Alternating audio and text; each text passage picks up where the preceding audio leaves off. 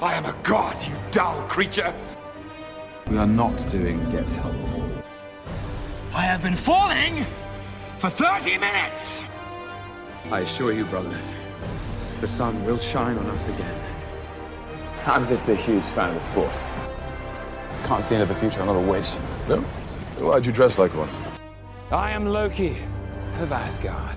Puny god. What's going on, everybody? Welcome to another episode of Assembly Required, an MCU retrospective. I am the host, Peaches. I know I already made that questioning tone joke once, but I'm going to do it again. Thanks for listening again. Another week. It's been it's a fun, I'd say fun scheduling opportunity is what we call problems now, to get us together this week. But we're here. We're here, and we're really excited to talk about Loki Episode 2. And as always, we have assembled an awesome crew of alliterative... I didn't come up with an alliteration, you guys. But hey, both Lords are here, and Robbie's here. Say hi, y'all.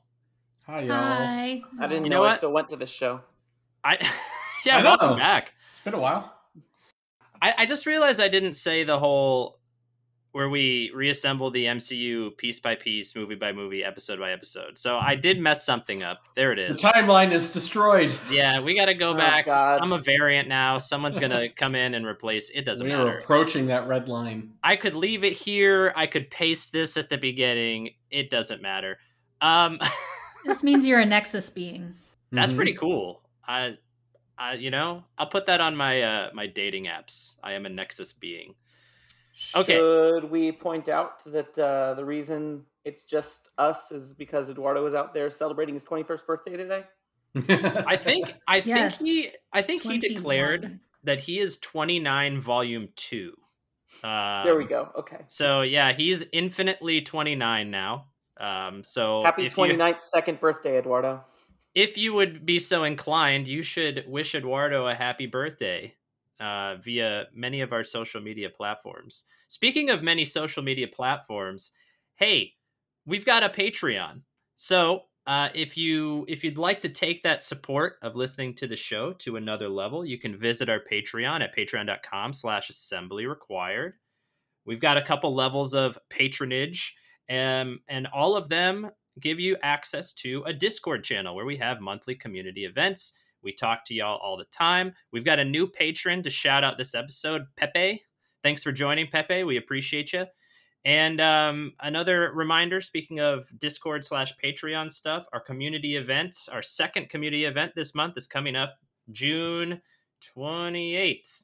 28th. There it is. In the evening. We're going to play board games. So if you're part of the Discord, make sure you get ahead of the game. Make a boardgamearena.com login. We can get to gaming that much quicker, and it's going to be a good time. It's going to be great. Now, I want to know, and I think all the listeners want to know, Robbie and Angela, we haven't heard you on a Loki episode yet. I know it's only the second one, but we need to know your thoughts on Loki episode 1. And Robbie, the people are thirsting after your your knowledge and opinion on Amazing Spider-Man 2. So whoever wants to kick it off, go for it. Angela, you go first. Okay. No, I really enjoy Loki so far. The first episode was great. It was really compelling. I feel bad because I know y'all have already kind of dunked on Falcon and the Winter Soldier quite a bit in the past, and I didn't think it was a bad show, but it just was not at the level of WandaVision. It wasn't it wasn't intriguing enough to hold my interest, for me to start theorizing and wondering what's going on and what could this lead to. And it didn't, I don't know. There were things I certainly did enjoy about it, and there were a lot of really important themes that they touched on, but I guess this show is just a little more my speed. It feels like it's kind of getting back into the weird that we loved so much in WandaVision. It's just a different kind of weird.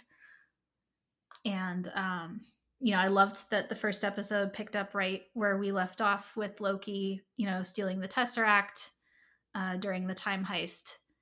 And I had no clue what to expect, but it was all great. I don't really have any specific thoughts to share on episode 1 because I did not prepare that, but it was a good time, and I'm happy we have this show. Sorry, I just sprung that on you. We're good. full of surprises. If it makes you feel any better, Angela, I was prepared and also don't have any prepared notes. Or I knew it was coming. I'm not prepared.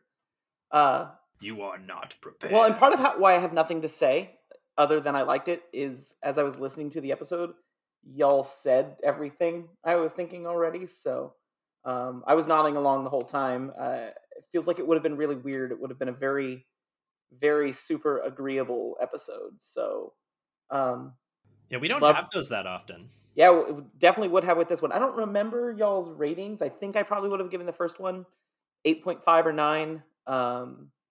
Same. Yeah, really, really liked it. I think maybe it was all of you, but one of you made the point of Falcon and the Winter. I think it was Eduardo. Falcon and the Winter Soldier started feeling like a chore to watch. Not that it was terrible, but it just was not looking forward to watching it. Also, as we already talked about plenty, it ended up being a show that you should have sat down and watched it all together. Whereas WandaVision was sort of the return of weeknight television of I'm excited for this, and this was a compartmentalized episode, and I'm excited for the next episode. And that's what Loki is doing. I am satisfied with each evening viewing and also looking forward to the next evening's viewing or the next week's viewing. Yeah, I didn't even think about that, but this episode does feel, the first 2 episodes both feel like episodes. Yes. And not, we got to stop here because our hour's up. Yes, that's exactly how I felt, and I have enjoyed it as a result. And also just all the details are right. Owen Wilson and Tom Hiddleston play well off of each other. The music is incredible. What I did not get to say is this show is directly my aesthetic, like that TWA look. And in fact, I did not realize this watching the first episode. I realized it the second episode. There's a shot that's very clear. I've stayed in the hotel this was shot in, the Marriott Marquis in Atlanta. And my brother and I were kids when we were there. And I just remember running around that hotel because it was just a wild design. And now this episode, watching that hotel was a trip. This show is I think so far, I feel like masterful. Y'all talked a lot about the philosophical stuff. I'm not as philosophical. I'm probably the least philosophical member of this podcast. But I am enjoying it. As far as Amazing Spider-Man 2, I have sad news because I know that there are people that have been really, it's not just the people on this podcast. There are people asking for my reaction to Amazing Spider-Man 2. I will watch it. A little bit of how the sausage is made. We were up against a vacation crunch trying to get this Amazing Spider-Man 2 episode done. And since I am not a cool cord cutter yet, still have DirecTV. And Amazing Spider-Man 2 was free to DirecTV subscribers. So I downloaded it and watched about half of it and then had to go to bed. And I was going to finish the rest of the movie later. And this has never happened to me. When I went to watch the rest of it later, the actual recording had been pulled off of my DVR. And Amazing Spider-Man 2 was no longer available anywhere for free or for pay. So I did not get to finish watching Amazing Spider-Man 2. I have 2 responses to this. One of them is likely story. The second one is that I guess that was also maybe a Nexus breaching event, and somebody came in and deleted your recording. He's not supposed to watch this. Yeah. Well, I think they were really about to be upset by my reaction. I tried a few different ways to try and get it, but it was right up against my vacation and just wasn't able to get it in. And then I came back and had a busy week. I have not really even looked at it. That said, what I want to say, but I was watching it before y'all had started your rewatch, and definitely before you did the show. And through about the first half of the movie that I saw, there were definitely things I didn't like, but I found myself thinking, this can't possibly be as bad as people say. So far, this is really good. early on is some of the best Spider-Man sequences I think I've ever seen on screen. So having not watched it all the way through, not necessarily knowing everything that comes, although I definitely know how the movie ends. I know what the Green Goblin looks like. But having not watched the whole movie, I feel like once I get around to it, I'm going to side with y'all where my reaction is going to be certainly not my favorite superhero movie, but maybe better than its perception. And probably, I think I'm certainly going to like it more than the first one. And that's weird. I didn't expect any of that. So I'm almost excited to eventually go back and see it. And kind of sad I wasn't able to do it in time for the episode. That was my takeaway too. I was surprised that it wasn't as bad as I remembered. And I didn't fall asleep this time that I watched it. Yeah, I think I talked about it, how she fell asleep in the theater when we went to see it. You know, you're up against the odds at the theater sometimes because if you're not really into a movie, you're in a cozy seat in the dark in a room that is the temperature is usually just right. I mean, what can you do? You know, ironically, the only time I've ever fallen asleep in a movie theater was watching Return of the Jedi, which is also my favorite movie. But I was just really tired. You know, sometimes the familiarity can do that too.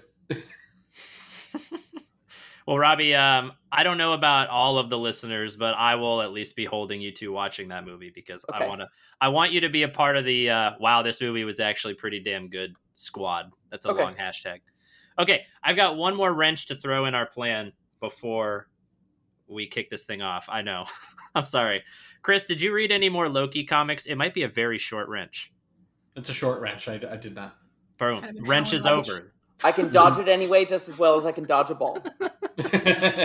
Perfect. Cool. So, no comics. Let's get right into it. Today, we're going to discuss Loki Episode 2, which was titled The Variant, written by Eliza Karasik? I don't know how you say it. Elissa or something like that? Yeah. Elisa? I assume Elissa, if there's two S's. Yeah. And directed by Kate Herron. Oh, this is a good one. Okay, so the episode opens in 1985 at a Renaissance fair in Oshkosh, Wisconsin. I didn't know Oshkosh was a real place. I'm going to interject right here with a fun fact for you. The character Mobius M. Mobius from the comics, that's Mobius, his full name. M. Mobius? Yeah, the M stands for Mobius. But yes. No, that's deep. That's a deep cut there. Okay. He's not kidding. But yes, so Agent Mobius in the comics. In the comics, the TVA is staffed, I believe, entirely by clones of Mobius. Yes. And the physical appearance of Mobius is based on Mark Greenwald. I'm not sure if I'm pronouncing his name correctly. Greunwald. I will send you all pictures. I'll throw them in the Discord. But he looks just like this guy. He was a writer, an artist, and editor for Marvel and for many comics. But he was famous for being just a deep well of Marvel knowledge. Like, he was a walking Marvel encyclopedia. So they figured when they introduced the TVA in a Thor comic in the 80s, I think, they're like, well, if someone has to know the entire timeline, it's got to look like Mark Greenwald. And like, he does look just like him in the comics. And he has the same mustache that he has on the show, too, which is great. But anyway, Mark Greenwald is from Oshkosh, Wisconsin. So that is the show's tip of the hat to him, setting the scene in Oshkosh. That's pretty cool. I did not know the TVA. And that's why I thought it wasn't real. Oshkosh bagosh, they wash. I didn't know the TVA was an 80s invention because it absolutely feels like a more recent comic book thing. It was 80s or 70s. It was when I believe it was when Walt Simonson was doing Thor. Interesting. You can't tell based on the decor that it was a 70s/80s invention. So I can see. Oh, that decor is 60s, man. Sorry, my bad. Yeah, that decor is the 1964 World's Fair. I made Eduardo say that last week. I didn't get a chance to say this because it wasn't on the episode. He said the 1964 World's Fair, and then he said Men in Black. And it looked like Men in Black. And had I been there, I would have interjected, well, yes, because a lot of Men in Black is based on the 1964 World's Fair. It's Man. not a Yeah, coincidence. that's where the climax of the movie happens. Yes, the climax of the movie happens in the 64 World's Fairgrounds. I Time remember is just so circular, man. I remember going to a Mets game once and being like, "Hey, it's the thing from Men in Black." Oh, I thought you were going to say, and the center fielder got hit in the head by a fly ball because the flying saucer took off into space. I thought No. you were going to say you were approached by a guy in overalls who said, "Sugar, put it in water." All of those things No, that's happen the too. Kingpin. It's That's wild. the Kingpin. Okay. All right, so we're in Oshkosh. Gosh. And a group of TVA agents arrive to search for a variant in a large tent. The lead agent, C-20, is suddenly possessed and begins taking out her teammates while holding out for a hero plays. Man, that was fun. When she falls unconscious, the remaining agents are taken out by the hooded figure from the end of episode 1. The variant takes the reset charges and C-20's time control device and then disappears through a time door with C-20 as a hostage. Back to the TVA, Loki reads one of Mobius's jet ski magazines, while a holographic Miss Minutes tries to quiz him on how the sacred timeline works. She's fun. I'm glad she wasn't just in the little infomercial. We learn that when a variant branch crosses the red line, the Nexus event cannot be reset, leading to, in quotes, the collapse of reality as we know it. Mobius arrives, tells Loki they need to go investigate an attack, and then gives him a very snazzy jacket, which has the word variant on the back. Y'all, I want us to have that jacket. I want all of us to have like crew variant jackets so we can wear while we're recording. We're out in public. I'm willing to bet at least half of us will have access to that jacket at a discount at some point in the near future. You think so? Yes. If that's the case, it's not going to fit me very well, and that's going to make me sad. Also quite possibly true. Yeah. All right. I Well, don't know if y'all have been paying attention, but the Marvel Avengers Campus, I guess it's not called Marvel Avenger, they can't call it that, but the Avengers Campus just opened a Disney California Adventure out of Disneyland, and Loki, who has been a meet and greet character at Disneyland for years now, has updated his costume every week to match the episode. So like last week he was surrounded by TVA agents and he was a prisoner, and now this week he's got the jacket and everything. that is so cool. That is. Why does California do everything better? That there's an asterisk on there. Okay, we don't have to get into why I was. It's just general. I was general fighting statement. that soapbox so hard. I know. Diz Twitter is coming for you. I know. I'm so sorry, Diz Twitter. But Bengal Barbecue is king. So the agent who arrested Loki in the first episode, B-15, and Mobius lead a briefing for the Minutemen, including Loki. Mobius reminds them that they're looking for a Loki, and it turns out that they've pruned more variant Lokis than nearly any other variant in history. He displays several looks for the past Lokis they've pruned, and even Tom Hiddleston Loki is taken aback when he sees some of them. Chris, you've got some questions about some of these that you want to address, and yeah, they are. Some of them are fun and funky looking. I guess my question can be summed up. Mommy, Daddy, where do variants come from? Because, like, some of those variant Lokis were very different. I mean, you had, like, the giant monster Loki. You had a Loki that didn't look anything like Tom Hiddleston at all. You had one who was apparently a cyclist. And I understand our Loki, how he's a variant. He is an accident that happened while other people were time traveling, and his path changed. But all these other variant Lokis, how many time travelers are messing around in Loki's life that he's able to like branch off? And they talk about how people, if you make the wrong choice, you do the thing the timekeepers don't want you to do. Now you're a variant. You show up late to work. That's one of the examples they give. In which case, I'm probably a variant like 10 times over. I was actually very home life is rough. Yeah, it really is. No, I was more on time when I had to drive 35 minutes to get to work than when I have to walk to the next room. So, Same. But I guess it ties into probably Peach is what you're going to be talking about later with the Timekeepers.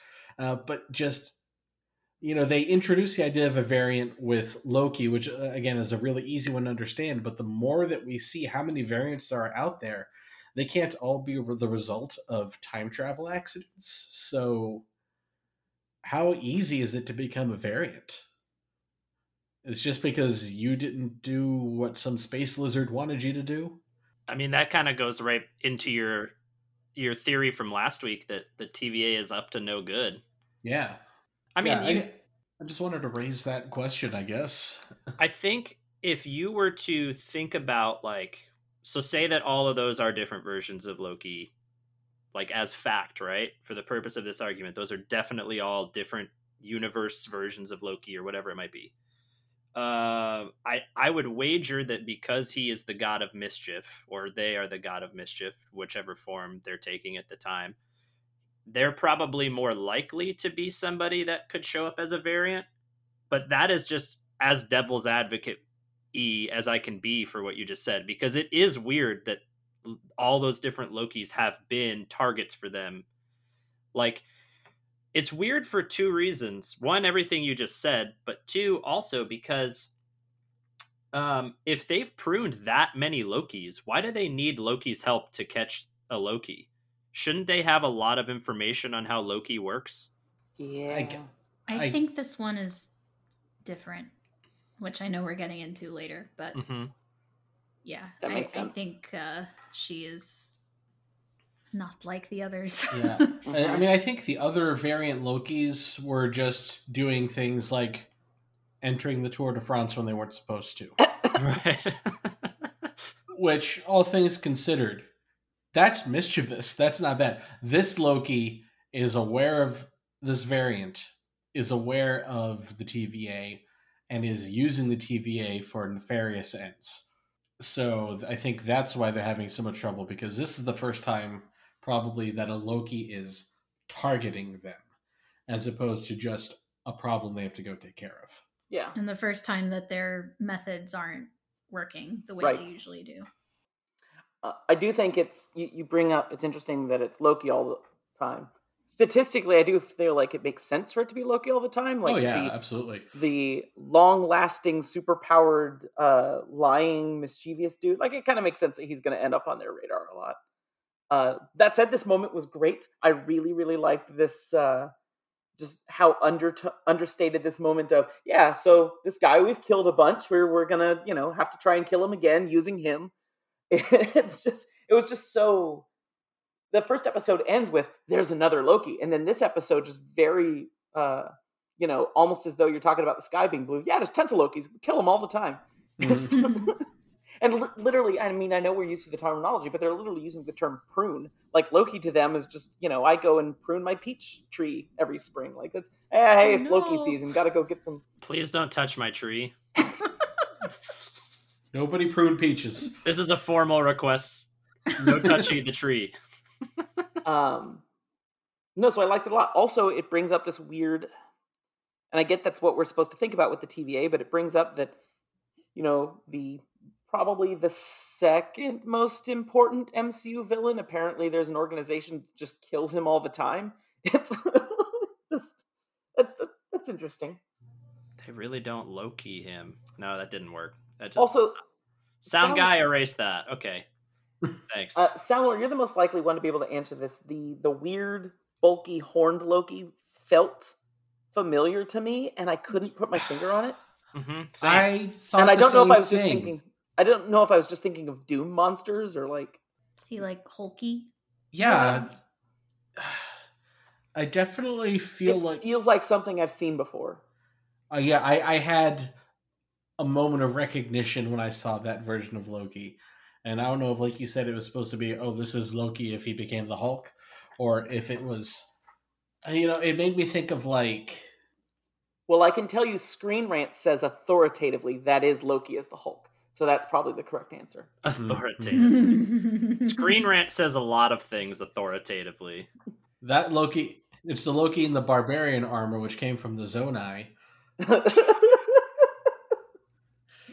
Okay, so I'll out myself as a WoW nerd real quick. That Loki to me looked like Illidan Stormrage. None of you are going to nod along, but he's a character in the WoW games who's like a night elf demon hunter, and he's like, he's bulky and has horns just like Loki does, but they're actually attached to his head, and he has like these two glaive style swords that he holds in either hand. They're pretty cool, but that's what that reminded me of.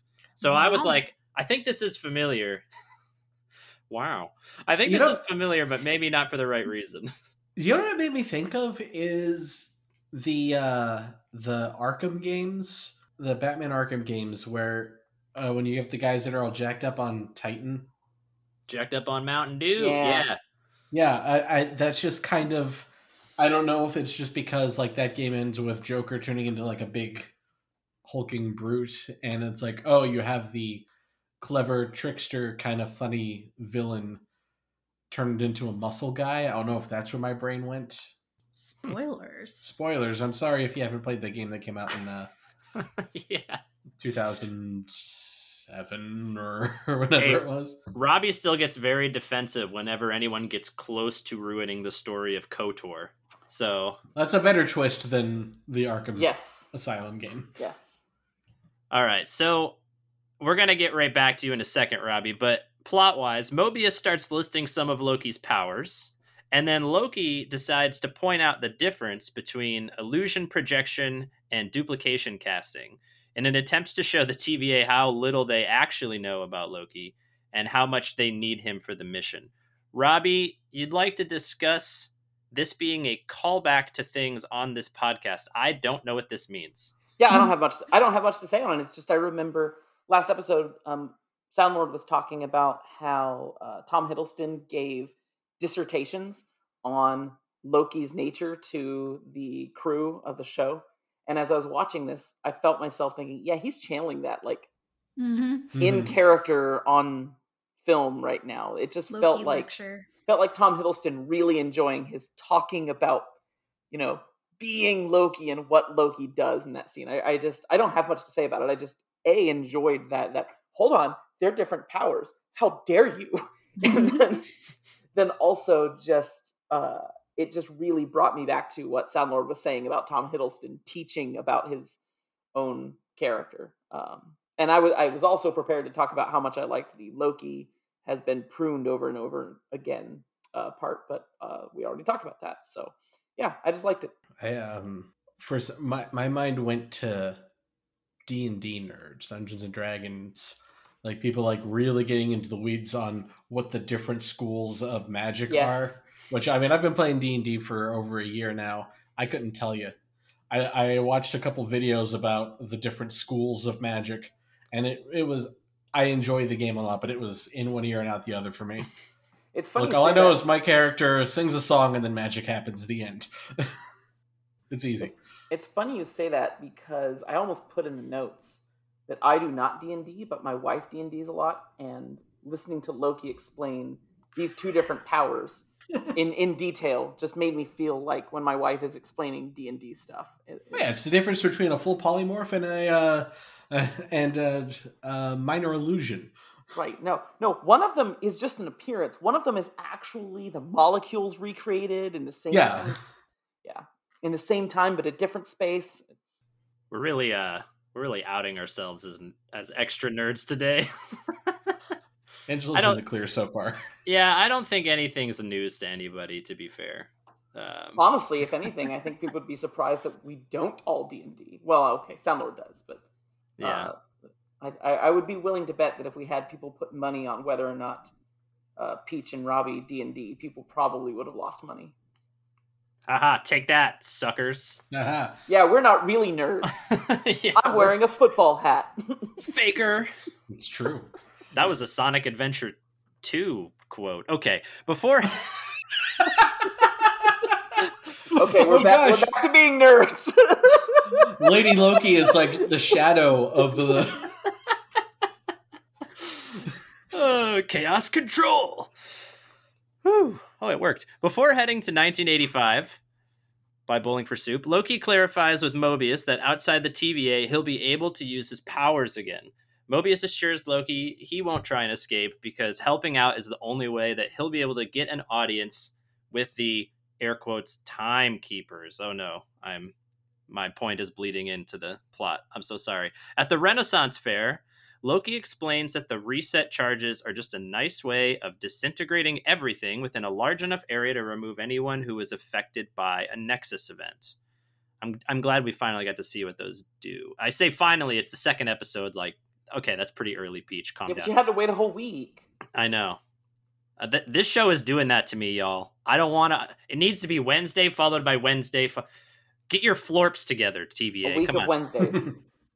Surveying the crime scene inside the tent, Loki dramatically explains the other Loki has set a trap, but demands assurances that he not be disintegrated after he delivers the lesser Loki. Agent Mobius realizes that Loki is just wasting time and trying to manipulate the TVA agents, and actually knows nothing about the other Loki. And Chris, you've got some stuff to talk about as far as the viewers not really understanding what's going on with this Loki. I am so sure I'm going to nod along to everything you're about to say. Well, the fun thing about Loki, since the beginning, and by since the beginning, I think I mean since however many thousands of years ago they started telling stories about Loki, is that you never know what side he's on.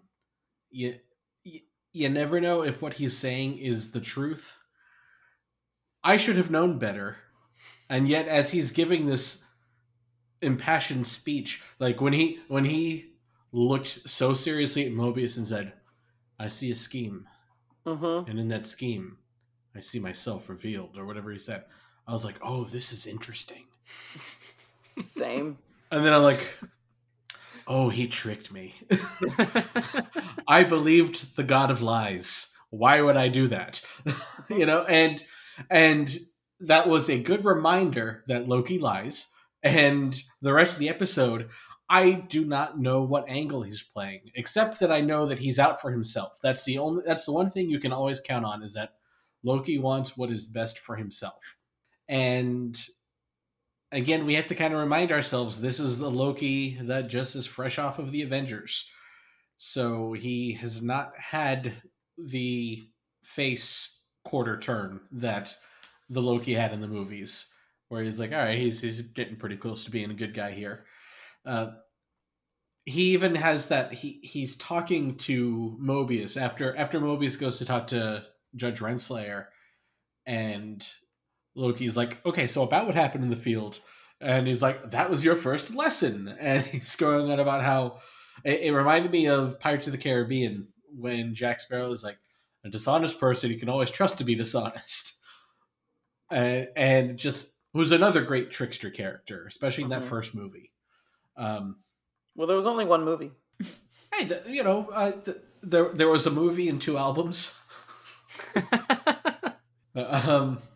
No, but the his whole thing about double crossing and triple crossing, and it's hard to follow, intentionally so, I think, but it's just a reminder that we are not going to know exactly what he's up to throughout all of this.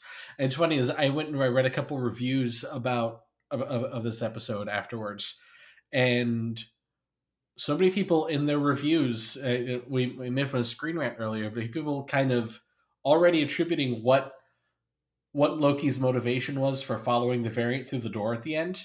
I saw one review said, and he's gone off to join the variant in her scheme. I'm like, that's not what I took from it.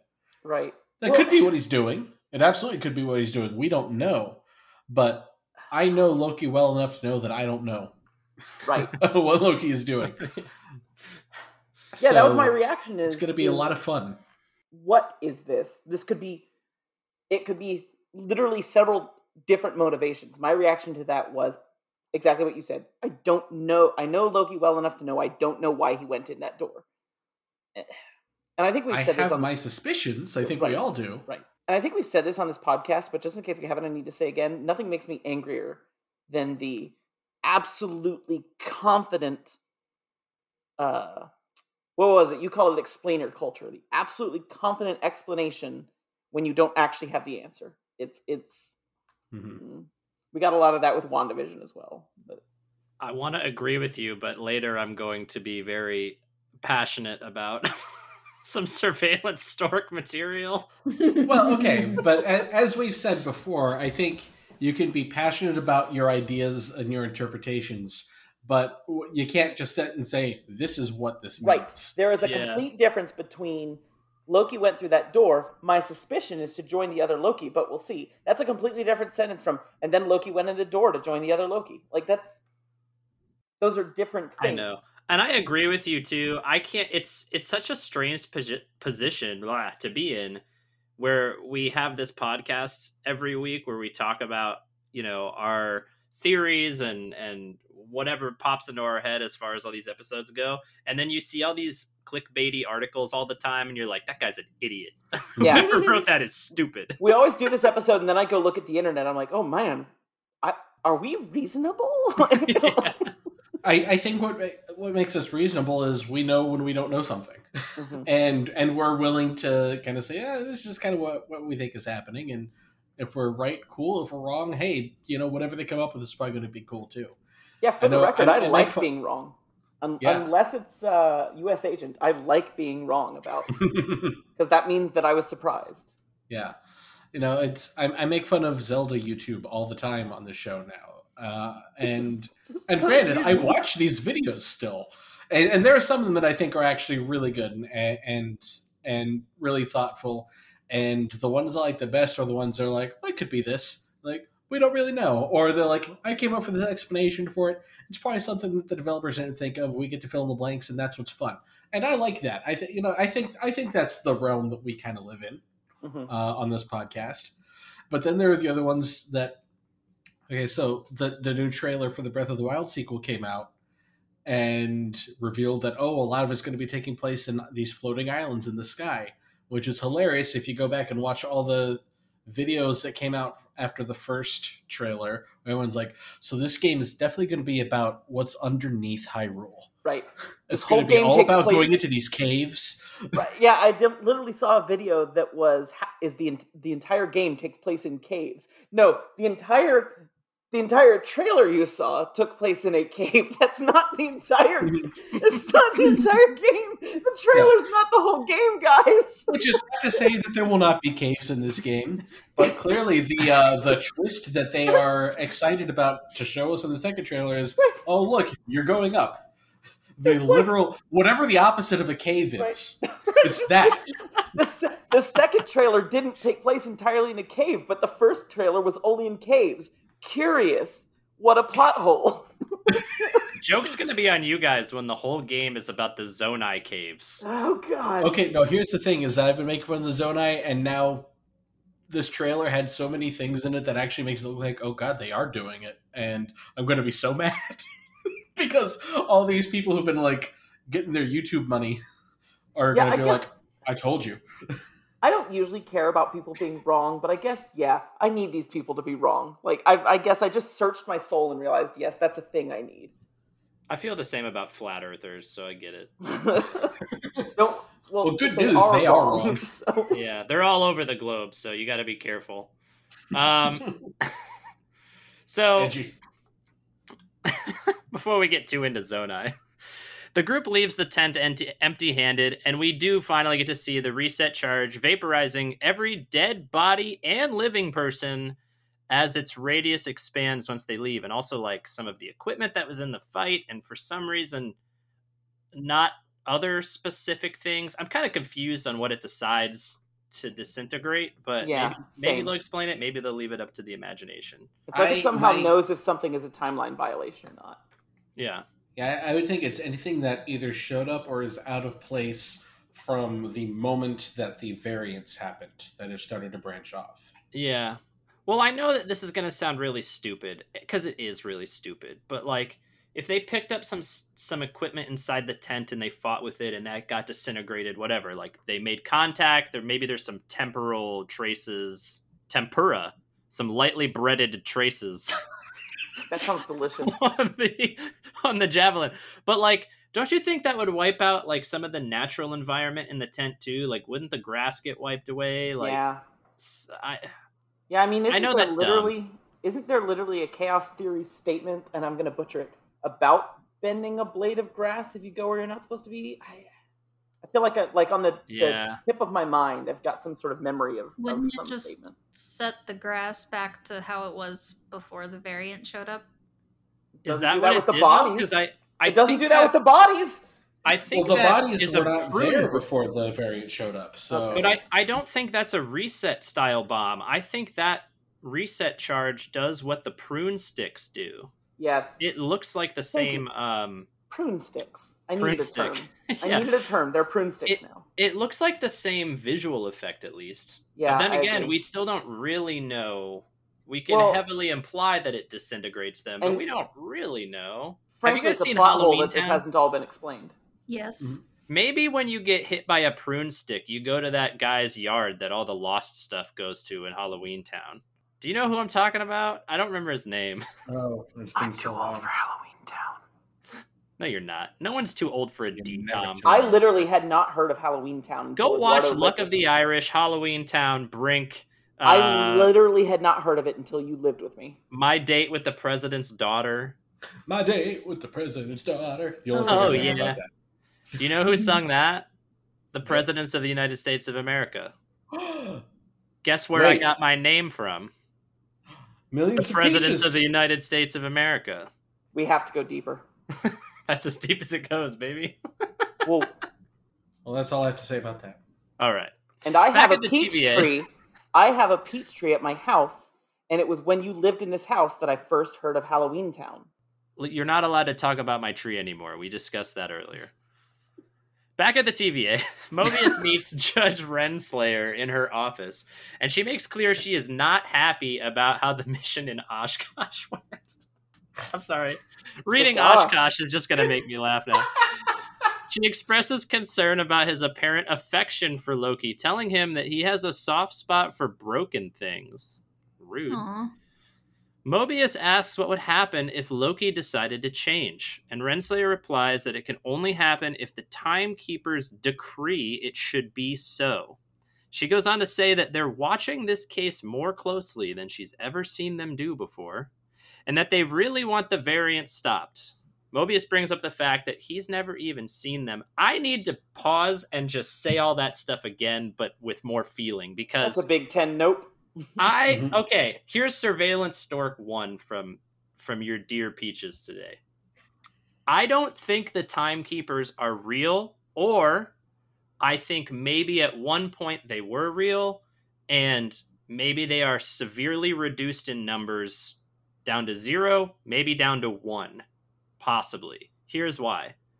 Everything that I just said, but I'll get more in depth. We've already established in this group here that we think that the TVA is up to some form of shenanigans, right? Like there's something deeper and kind of sinister going on within this organization, but we're not necessarily sure how or why. Like I thought about in this episode, this is much later on, but just more things, more evidence to back this theory up. When they go to that Rocksmart, right? It's called what? Rocksmart? Rocksmart in Alabama, 2049 or whatever. They're in there, and when the group splits and Mobius takes those agents and they find the people that are kind of just barricaded up in the room, the nice old man walks up to them and asks if they're FEMA and says they have women and children and that they should be taken to safety if they have a helicopter. And this absolute dick of a TVA agent with the prune stick pushes him. And then Mobius is like, yo, dude, what's your problem? These people are scared. And he's like, they should be scared. They're about to die. Do you have any... Ooh, I almost had to censor myself. Do you have any decency, dude? Like, they just feel so evil. Why would you have that? You have a weapon that disintegrates people in a second. You shouldn't have that sort of attitude. Ooh, parallels to real life. Okay, next. EMAB. Yeah. So next point is that every time Renslayer talks about the Timekeepers, literally every time she talks about them, she talks about and I'm going to sound maybe dramatic for a second, but how busy they are, and how, oh my God, they're working so hard, and nobody can see them because they're working on the timeline. Like, they're just so busy. And that feels so suspicious to me.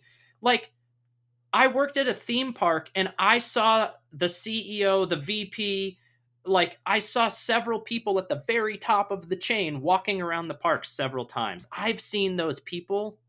And Mobius even says that he's never seen them. At one point, Loki asks Mobius how long he's worked at the TVA. And I don't know. He doesn't even know it's been that long, right? Like, to Mobius, it's probably been his whole life. And in Mobius's whole life, he has never seen these timekeepers. That is suspicious. So, if my stork here is legitimate and they're not real, I think somebody is probably using their presence in the TVA as a figurehead for whatever decisions that they're actually making behind the scenes, and they are just passing off the blame of whatever they want to do with the timeline to the timekeepers. If the first thing I said is correct, where they're not real at all, I guess it could be Renslayer, although she kind of seems like she's not fully willing participant. She kind of feels like maybe she's been fed all these same lies too. It might just be the variant we meet at the end of the episode, or option B, if they are all dead or one of them is still alive, maybe this Kang theory is true. Maybe Kang is one of the timekeepers. He's murdered the other two or outlasted the other two, and he's pulling the strings. I don't know. Do you guys think I'm crazy? No, I agree with your stork. I was thinking a lot of the same stuff, that these timekeepers seem like the Wizard of Oz. Like, no one's ever seen them. You know, there's this, their faces are, and statues of them are all over the place, but no one's ever actually seen them in person. And my theory was that Renslayer, maybe she is the timekeeper. Maybe she's the one pulling all the strings, you know, pushing the buttons, twisting the knobs, you know, behind the curtain. Because it seems like just BS, everything she says about, you know, oh, they're so busy, they're watching this very carefully. So I had a theory that maybe it was her. And that the timekeepers aren't real. Lady Sound just sat here and literally took every word out of my mouth. Take that, Robbie. That's what you get for started being on saying vacation. As soon as you started saying Wizard of Oz, like, oh, come on. But honestly, though, Peach, yeah, I was literally, when I saw your notes, I was going through them. My thought process was, this is not surveillance stork, because at the very least, it's reasonable. Also, I'm pretty sure you're right. I want to say too, pretty sure. Like, and I said in a previous episode that, like, and in many previous episodes, because I'll say two things: that A, I don't really watch trailers that often. We all know that at this point. B, I don't really go that much into the conspiracies of what the internet happens to think about the current show we're watching. What will usually happen is I will see a Screen Rant or some other website that is full of writing, like we made fun of earlier, and it will say something ridiculous, and I will read just the clickbait title, and I will, if I think it's funny, send it to you guys, but I'll never actually read them because I don't really want to take those ideas and incept them into my brain. So if I say stuff that the internet already wildly thinks, I am like 98% out of the loop on that one. I just want to put that out there. And I feel like this thing with the timekeepers, it feels a little bit like the whole Ralph Boner thing too, where they keep getting mentioned, just like Ralph keeps getting mentioned by Agnes throughout WandaVision, when it turns out in the version of him that is like her husband, he is not real. He's not a real person. And it turns out to be this kind of lame thing at the end. My husband, the timekeeper. By the way, perfect post-credit scene in the last podcast episode, Chris. Oh, thank you. TikTok. Wait, what was laughed that a so reference hard. to? What was that? I forgot to ask. What is that a reference, or what is that from? That's from Comedy Bang Bang. Okay. So funny. Neil Campbell, who's a really funny comedian, plays a character a recurring character on that podcast called the Timekeeper, who is a 31-year-old man who works in his brother-in-law's watch repair shop. But he celebrates and observes the passage of time. I really hope he's the timekeeper. And his catchphrase is TikTok. He's gonna show up in like episode 5 of Loki and just have like a trench coat full of broken watches. His midnight blue coat. Yeah. He's my favorite Comedy Bang Bang character. He's fun. He's so fun. And actually, I was like, I have to go the Timekeeper, but my other thought was it's a series of episodes with Paul F. Tompkins as Andrew Lloyd Webber and Bobby Moynihan as Forval, the stabby orphan, where you find out that Andrew Lloyd Webber is a time Bobby. I don't know.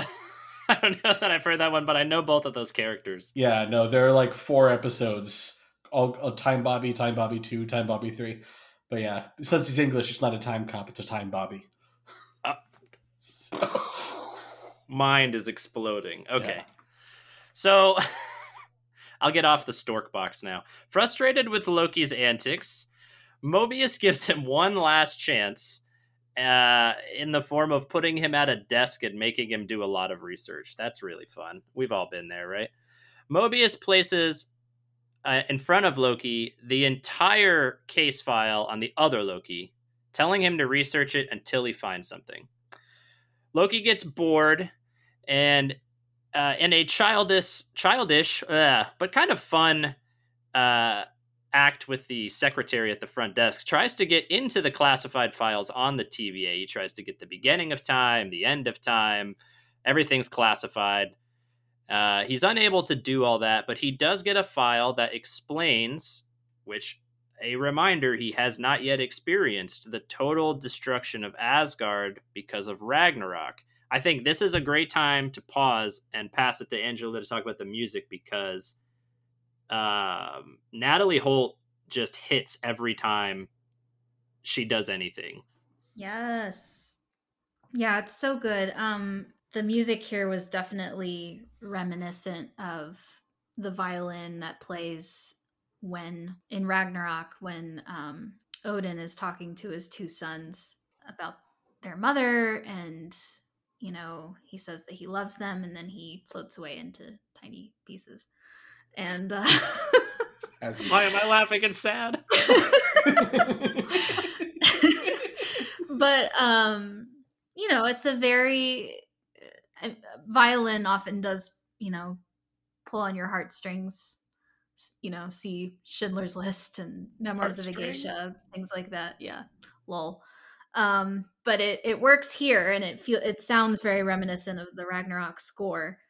And I was just, you know, every time that TVA theme plays in the beginning of an episode, and I just listened to it again on Spotify before we recorded today.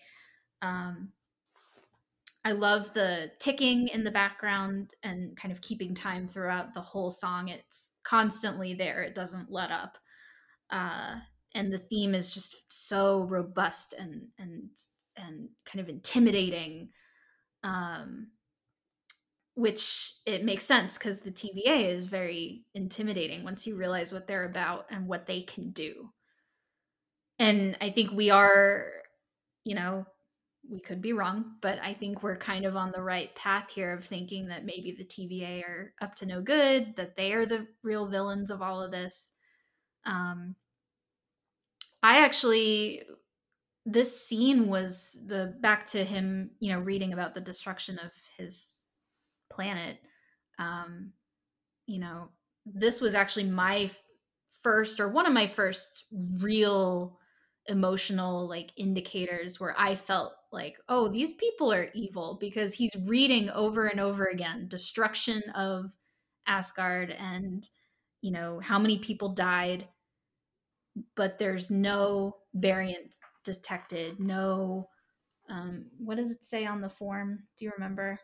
Zero variance energy, I believe. Zero variance energy detected. And he keeps rereading that. And I know that the reason he's rereading it, why we're seeing it, is that leads into his theory that Higo runs to tell Mobius. But to me, what I got from it was him reading over and over, my planet was destroyed, all these people died, but they didn't find a problem with that. They didn't see that that was a problem for the timeline, so they just let it happen. And to me, that read as, wow, these people are evil. I really want to put a pin in that thing you just said for something we'll talk about later. Yeah. Ooh, thank you, Angela. I think it might tie into her next point. But yeah, anyway, with the music, just she really knows how to really get right into your cut you right to the core, whether it's the kind of sad romantic heartstringy music while he's reading about Asgard, or the TVA theme kind of giving you a look into what they are all about. And also there's bits of the TVA theme that sound kind of alien and sound kind of, and it's funny because I keep comparing her music to Ragnarok, which was Mark Mothersbaugh that wrote that. But the alien kind of sounds in the TVA theme remind me of the Ragnarok score, like when you're on Sakaar, like that music. And I think that's appropriate because I think the TVA has some of the same weirdness that we experienced on Sakaar, like how time in Sakaar doesn't really make sense. I mean, the prune sticks aren't too far from that. I pardon you from life stick. Yeah, I thought that too. I think when I watched the first episode, I was like, that is very similar to the melt stick. I didn't even remember that horrible scene. That's a horrible scene, but I will laugh every time in my head that I think about Jeff Goldblum going, I grant you a full pardon from life. Yeah. Oh, the smell. It's just funny how much stuff in, especially with the music, but just things here and there I've noticed that really mirror things that happen in Ragnarok. Even later on in Roxcart, when Loki falls to the floor and there's a shot of him kind of diagonal towards the camera and he's got his arms kind of in a certain way. And it's when he says the line about, I would never treat me like this. But he's in this position on the floor that looks exactly like in the beginning of Ragnarok when Doctor Strange plops him out of the portal onto the floor and he says, I've been falling for 30 minutes. But he's in that same, it's like the same exact shot. It is. It's like crazy. I have a picture of them side by side. It's almost identical. Yeah. Wow. And that feels intentional. So Interesting. yeah, I just think that's really interesting. But the music was kind of my first cue into like just the kind of feels that they're trying to pull from us and maybe where the story's going, and just a lot of parallels with Ragnarok. Yeah, it's interesting you compare it to Ragnarok because while like if you listen to the music on its own, it doesn't sound like a Mark Mothersbaugh composition. It is definitely hitting a lot of the same emotional things that Ragnarok does. So, and it does it much like Ragnarok. I think what I'm most impressed by with Natalie Holt's composition so far is the range of it. How you have like this theremin sci-fi driving TVA stuff. That music over the shot of the city is just like absolutely amazing. It feels really old school sci-fi. Yes. And Robbie, did you bring up Ralph McQuarrie like in a chat somewhere? Yeah, I did, and I guess I didn't.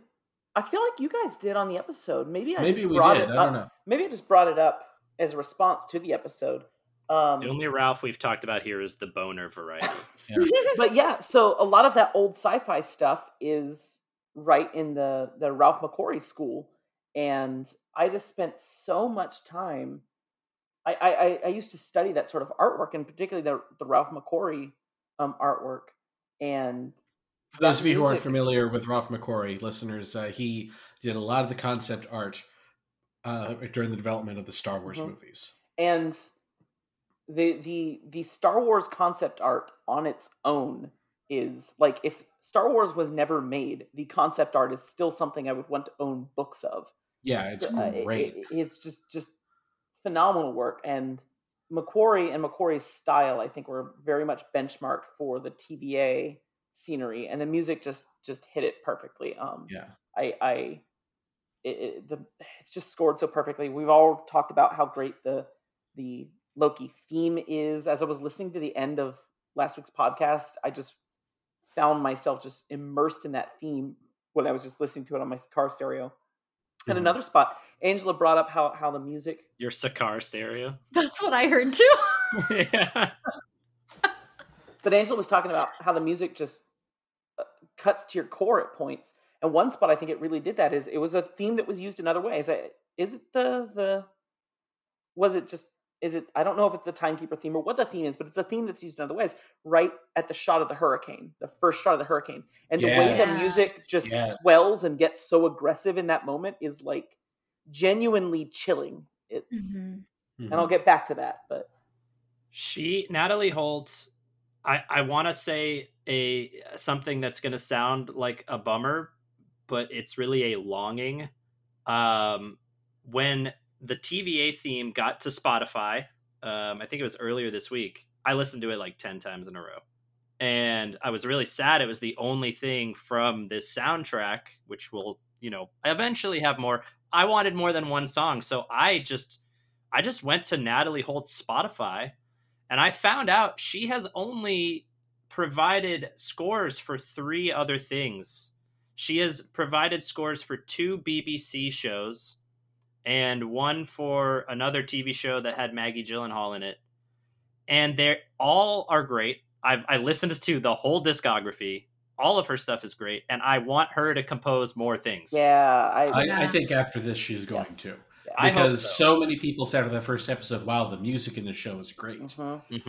She did arrangements for Paddington. Oh. Okay.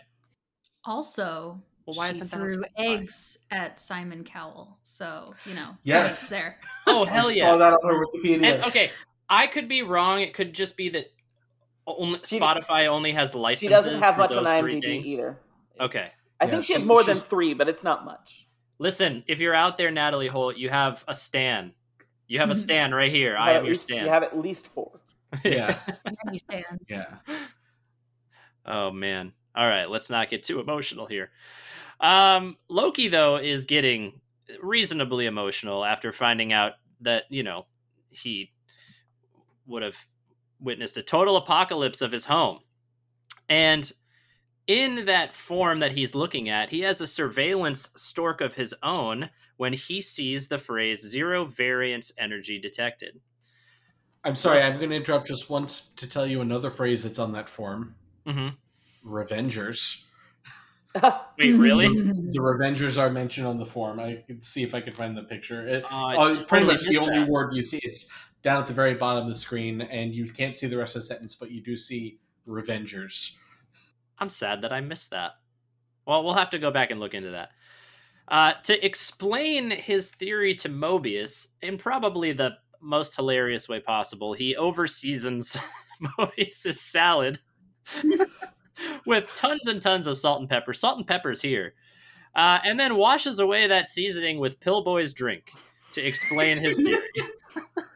The theory is that they can do whatever they want. It won't violate the timeline, because if they do it within the perimeter of a coming apocalypse, everything's going to be destroyed anyway, just like with a reset charge. So nobody would be able to detect it.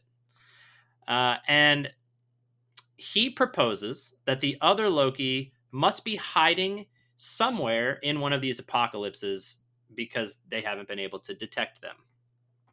Trusting that Loki loves nothing more than to be right, which again, one thing about Loki, there it is. Mobius takes him to Pompeii just before the eruption of Mount Vesuvius. Loki inflicts chaos, mocks the Pompeians, warning them about the eruption, lets out all the goats, throws food at people, and still fails to create a Nexus event, proving his theory. Man. Now, I'm going to keep reading the notes. Never mind. Loki and Mobius sit and have a philosophical conversation as they think about the theory. Loki says that the idea of a whole time ruling civilization that creates its own employees is weird. Thank you. We agree. But Mobius says that's no weirder than a frost giant adopted by the god of the heavens to rule over the 9 realms. He has a good point. Angela, talk about why this is weird, because we're all nodding. We all agree. Oh, this scene really resonated with me because Loki says to him, you don't really believe in all this stuff, do you? Gesturing to, the TVA, the timekeepers, all of it. And Mobius says he doesn't get hung up on believe or not believe. He just accepts what is. And Loki, kind of mocks him and says, okay, so you believe that these magic lizards, and Mobius is like, timekeepers, created the TVA, created you.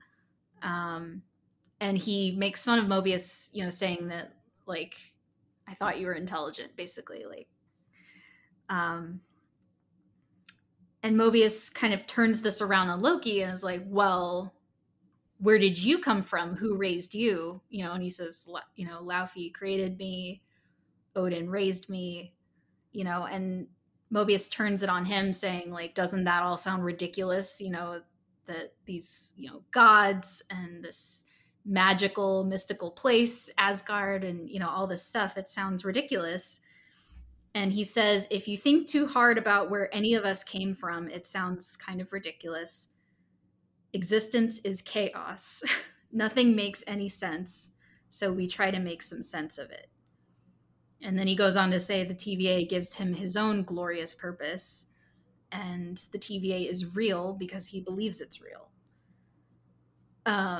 And I don't want to get too deep on this, or, I don't want, this doesn't have to launch into some, huge philosophical conversation, because we like wow, is this a massive topic I'm about to touch on here. But this conversation stuck with me because to me it was like all the things I've said and questioned about religion, specifically Christianity, because as a kid, I was raised in the Methodist Church. And when you're a kid, you go to church because your parents tell you to go. And I'll be honest, like, I'm sure most kids are like this, but for me, like, I don't know that I actually believed anything they were telling me as a kid. I just kind of went along with it because that's what you do. You go to Sunday school because you're told. You sing these songs because you're told. You make friends. You have fun. You eat snacks. You go to vacation Bible school in the summer. You do crafts. And to me, it was a fun place to be, to see my friends and, get involved in music. And, it meant a lot to me for the music side of things and my friends and everything. But I don't know that I actually believed any of it when I was a kid. And then we left the church when I was in middle school and kind of never went back. And I've just struggled ever since then, trying to decide what I believe and if I have faith that there is a God, and, do I buy into all of that? And, can I allow myself to have faith in that way? And, I don't want to make my husband uncomfortable, but, he's Catholic, and we got married in the Catholic Church. And, so I was kind of privy to, I've been to a lot of Catholic services now. My own wedding was a Catholic service. I've seen that side of it. And he and I have had conversations where I've tried to pick his brain about why do you believe this stuff? Why, not judging you, just why do you believe in God? How do you, and he doesn't really know how to answer that question. He's kind of I just do. Sometimes it's just in you. You have this faith. You believe it because you believe it. There's not really a good, you can't really put it on paper why you believe this thing. And I think it's because my brain is just too, there has to be a logical reason behind every little thing. And, I just feel like I can easily poke holes in things. So that's what this, to make a long story short, that's what this conversation between Loki and Mobius reminded me of, where Loki's poking holes because all of this just, even though he's literally sitting in it, he's surrounded by the TVA, but he's poking all these holes in it because it's just ridiculous to him. And he just does not believe that there's these three magic beings controlling everything, you know, and that's how I feel kind of in regards to religion. And it's been a struggle of, you know, just trying to figure out what I believe, and I still don't really know. So it really went to a deep place there for me. This show's touching you in the feels. Yeah, in several ways. I can relate to almost everything you said just now. Like, mm-hmm. I don't talk about it much because honestly, I think similar to you, I'm so much in I don't know what I believe. I know what I was raised on, and I know how much I value tangible proof in my adult life, to where I feel like I'm almost in this middle ground where people on both sides, whatever I'm going to say is going to stress them out.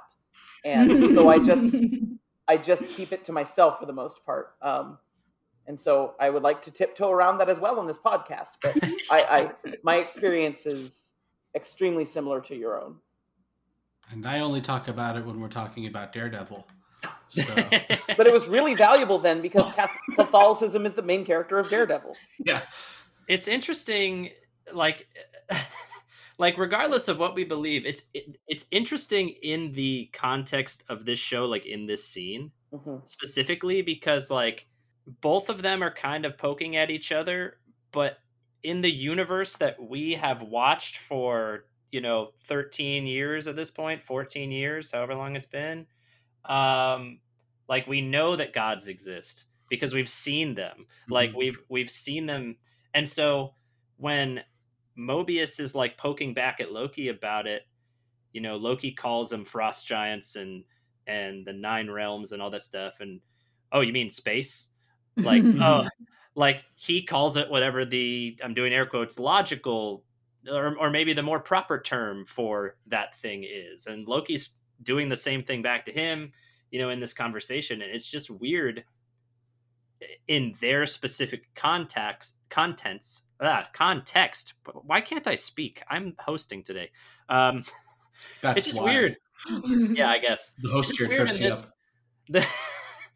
In this context, when both of them are probably legitimate in their thinking in these universes, Yeah, because you look at the Marvel universe and like every pantheon of gods exists. Mm-hmm. What's going to be really weird is when you get the Eternals, who are supposed to be like the aliens that inspired the gods, but also those gods were also real anyway, which is why you have like Icarus and all these other names for the Eternals, but also, the Greek gods are just real.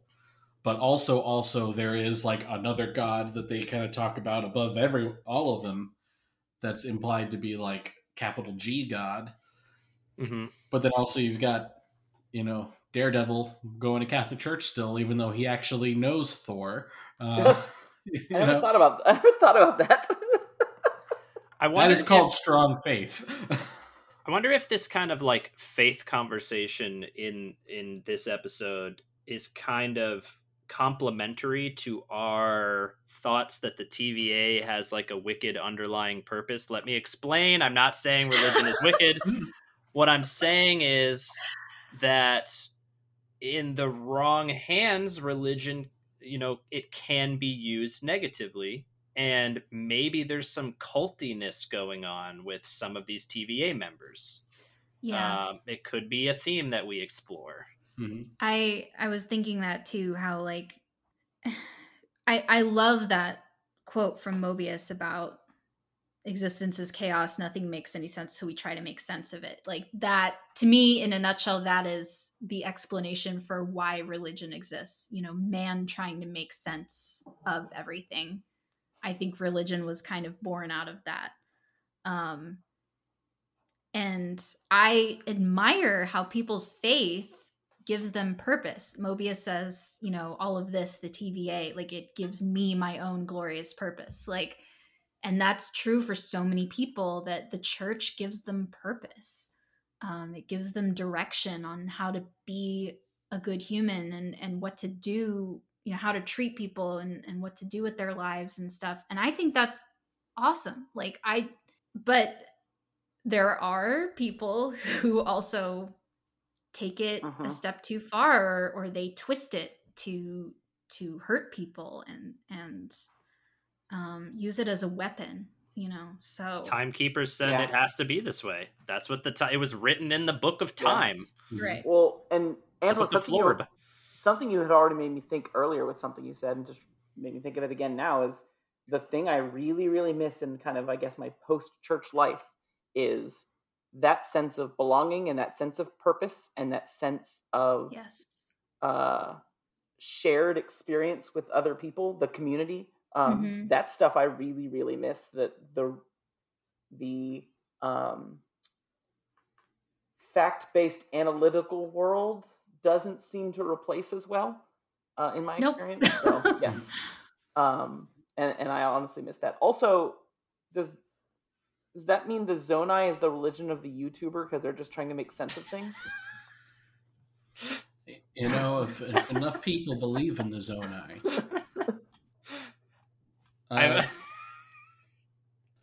This is sort of I followed up my sincere statement with nonsense. That's what I usually do, so I totally get it. While we're on the sort of subject of religion and gods and mythology and whatever, I do think it's interesting. Look at the arc of the Asgardians in the MCU and how when Thor first came out, Thor was all like, "You call it magic, we call it science, or we call it magic, you call it science. Where I come from, it's the same thing." And how they were very much trying to do like the science fiction-y explanation of Asgard and everything.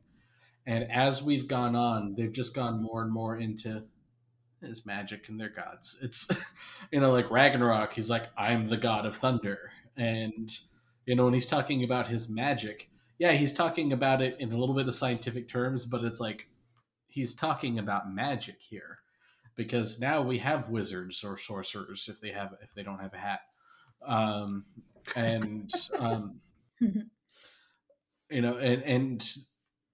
I know that it's partially just because they're like, all right, audiences are along for the ride now. We can just do magic and it's going to be fine. But it's interesting watching the characters like Loki, who have been there since the beginning of magic in the MCU. And by the beginning, I mean the beginning of in the movies, how it was introduced to us as viewers. In timeline order beginning. Yeah. Sorry for the cringe. Oh, boy. But yeah, so it's more and more, he's like, they've called him the god of mischief so many times. They're like really kind of drilling home that he is a god. And not just in the way that he like lords it over people. I am a god, you dull creature. And it's just like, I'm the god of mischief. And I have these magical powers because I'm a god. And kind of exploring it from like the twin angles of him questioning the TVA and Mobius being like, "Yeah, but your dad's a giant. You were raised by Odin, the king of the gods, and it's all crazy." It's kind of expanding the way we understand how that works in the MCU, which I think is interesting. They don't feel like they need to couch it in science now. I know it was more of a thematic thing, but it feels like it was probably easy for them to pivot into that sort of an explanation after Taika Waititi changed like the feel of the Thor story side of the story so much with Ragnarok, combined with the fact that we now have a very powerful Doctor Strange who is definitely using magic and a very powerful Scarlet Witch who is absolutely using magic. And, we've got other characters like Agatha Harkness using definitely magic. So it's almost like that you got to lean into that now, because you're not going to have all these people casting spells and then Loki going, "I will cast science at you." All right, let's get back in time with this. That was not my best joke. I don't know. Some of the other stuff I said was probably worse. Okay. So Mobius says the line about life being chaos, and Loki replies by saying that that's boring. Of course Loki does. And then monologues about how there is no one that is purely good and there's nobody that is purely evil. And that triggers a memory in Mobius. So he finds the gum that was given to him by the boy found in the church in France from first episode. And cross-referencing where that gum could be purchased during an apocalyptic event, the two of them have a race to figure out where the variant Loki might be hiding as far as apocalypses go. They pinpoint the likely time and place to a Roxxon superstore that is being used as a hurricane shelter during a cataclysmic hurricane in Alabama 2050. Mobius gets approval from Renslayer to take Loki there to find the other Loki. Renslayer agrees, but says there's not much she can do to protect them if it doesn't work out. Sure, there isn't, Renslayer. Mobius, Loki, B-15, and a group of agents get together. I like this part where they're like suiting up, and Mobius is so excited that he gets to go on the mission that he's like, you know what, Loki, take your daggers. You'll need these. And B-15 is like, no. Snatches them away and hides them in her locker. I like that part. They arrive in 2050 as a massive hurricane is tearing down the store, destroying the town. Oh, bearing down the store. Bearing, tearing. That must be French. Inside the store, B-15 insists that Loki stay with her rather than Mobius, while the other Loki watches from the security room. She's got some trust issues there. I think it's, reasonable. Yeah. B-15 and Loki find an out-of-place civilian who really wants to do some hurricane shopping for azaleas, who grabs B-15 and passes on other Loki's enchantment, possessing B-15 and speaking through her as the other Loki. I need to go ahead and apologize ahead of time for how complicated and weird the notes are about to get for poor Peaches. It's okay. No, we're gonna be okay. I think I'll be okay. If not, I don't have anything snappy. The TVA Minutemen express a callous attitude to the doomed civilians. They're so mean. Much to Mobius's disapproval. At least Mobius is like, dude, that's not cool. At least there's one good egg in there. He says the people are scared to a Minuteman, who responds, they're about to die. They should be scared. Mobius insists, not of us. And Robbie, there is... we've talked about how there's some obviously some possibly evil going on in the TVA, but also there's just some kind of depressing stuff that goes along with that. And you wanted to talk about that. Yeah, there's I think intentionally so. They might not be thinking about what they're doing, but I think they are thinking about what they're doing. There is an undercurrent of depressing storyline going on as this show goes, like side stories, side notes to what is going on with the story, I'll say, that's really depressing.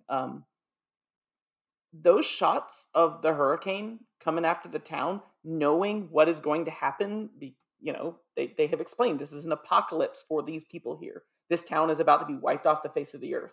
I don't know if you guys know about Corpus Christi, Texas, which was a bustling, it's a successful town now, but it was for its time, a bustling major town that was hit by a hurricane that no one knew was coming and just flattened the town, and it ceased to exist until it was rebuilt, and everyone died.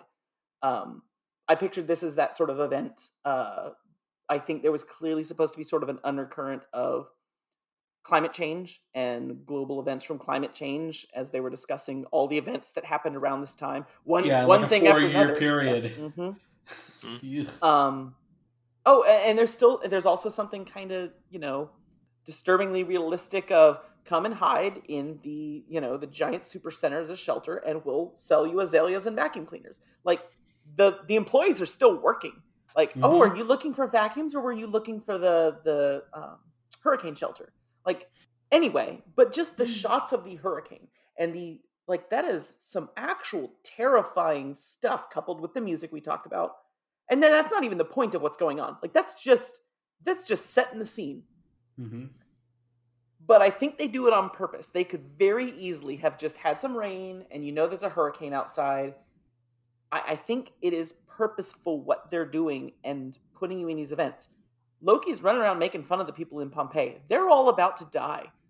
That's depressing. And I don't think the show is being flippant about it. I think the show is written in such a way that it's wanting its audience to make that connection to what is being treated as this almost slasher film, not quite slasher film, but almost like a lighthearted version of like a detective film, has this undercurrent of real bad stuff, because they're showing up to these scenes where you know that everyone's going to die, and that's not only is that not important to them, that's correct and good.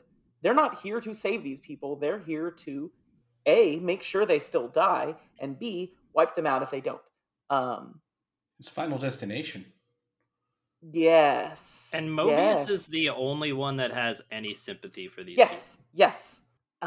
And the show isn't in your face about it, but I do think it's purposeful. I do think they want these to be jarring moments. I do think it is being written, and maybe I'm giving them too much credit, but I don't think so.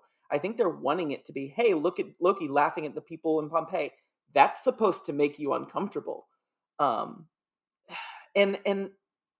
I guess I think the show is too smart to be on accident. And I have one other reason that I think they're doing it on purpose. And that's that the reset charges are just apocalypses. That's exactly, they never say it specifically. They never make the actual, Loki doesn't say the words out loud. He's hiding in an apocalypse because it does the same thing your reset charges do.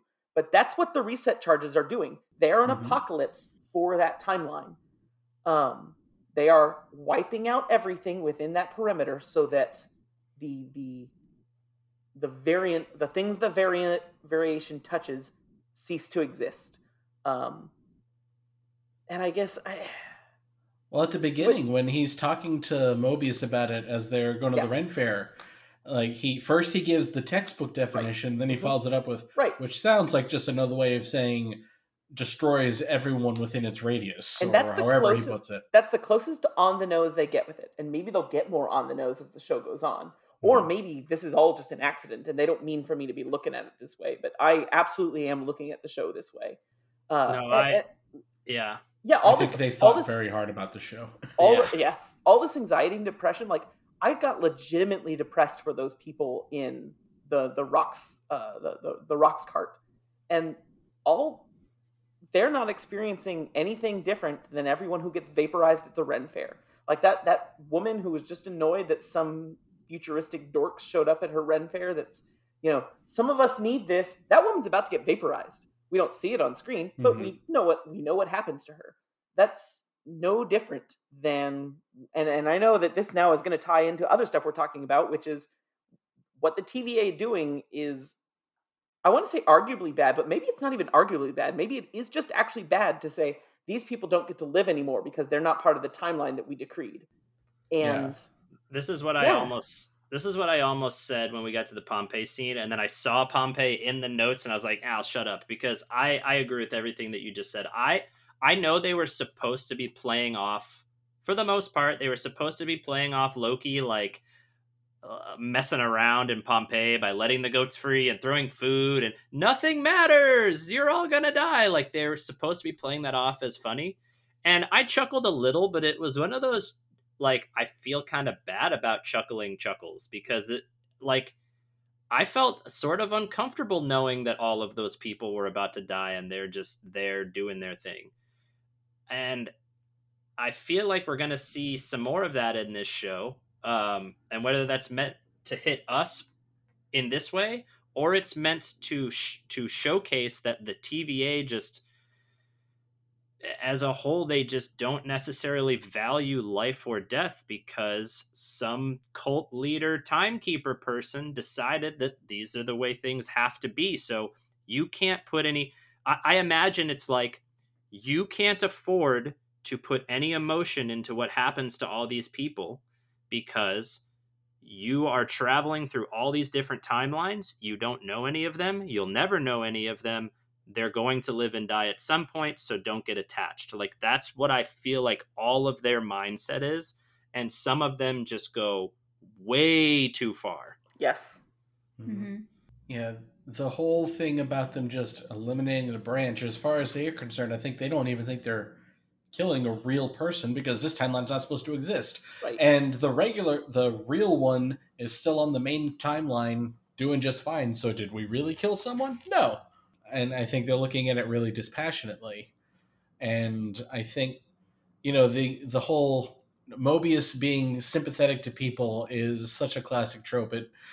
I know we talked enough about The Good Place last week, but is he not just Ted Danson? The demon who actually thinks that people are kind of interesting if you really get down to it. And that becomes his sort of undoing as a demon.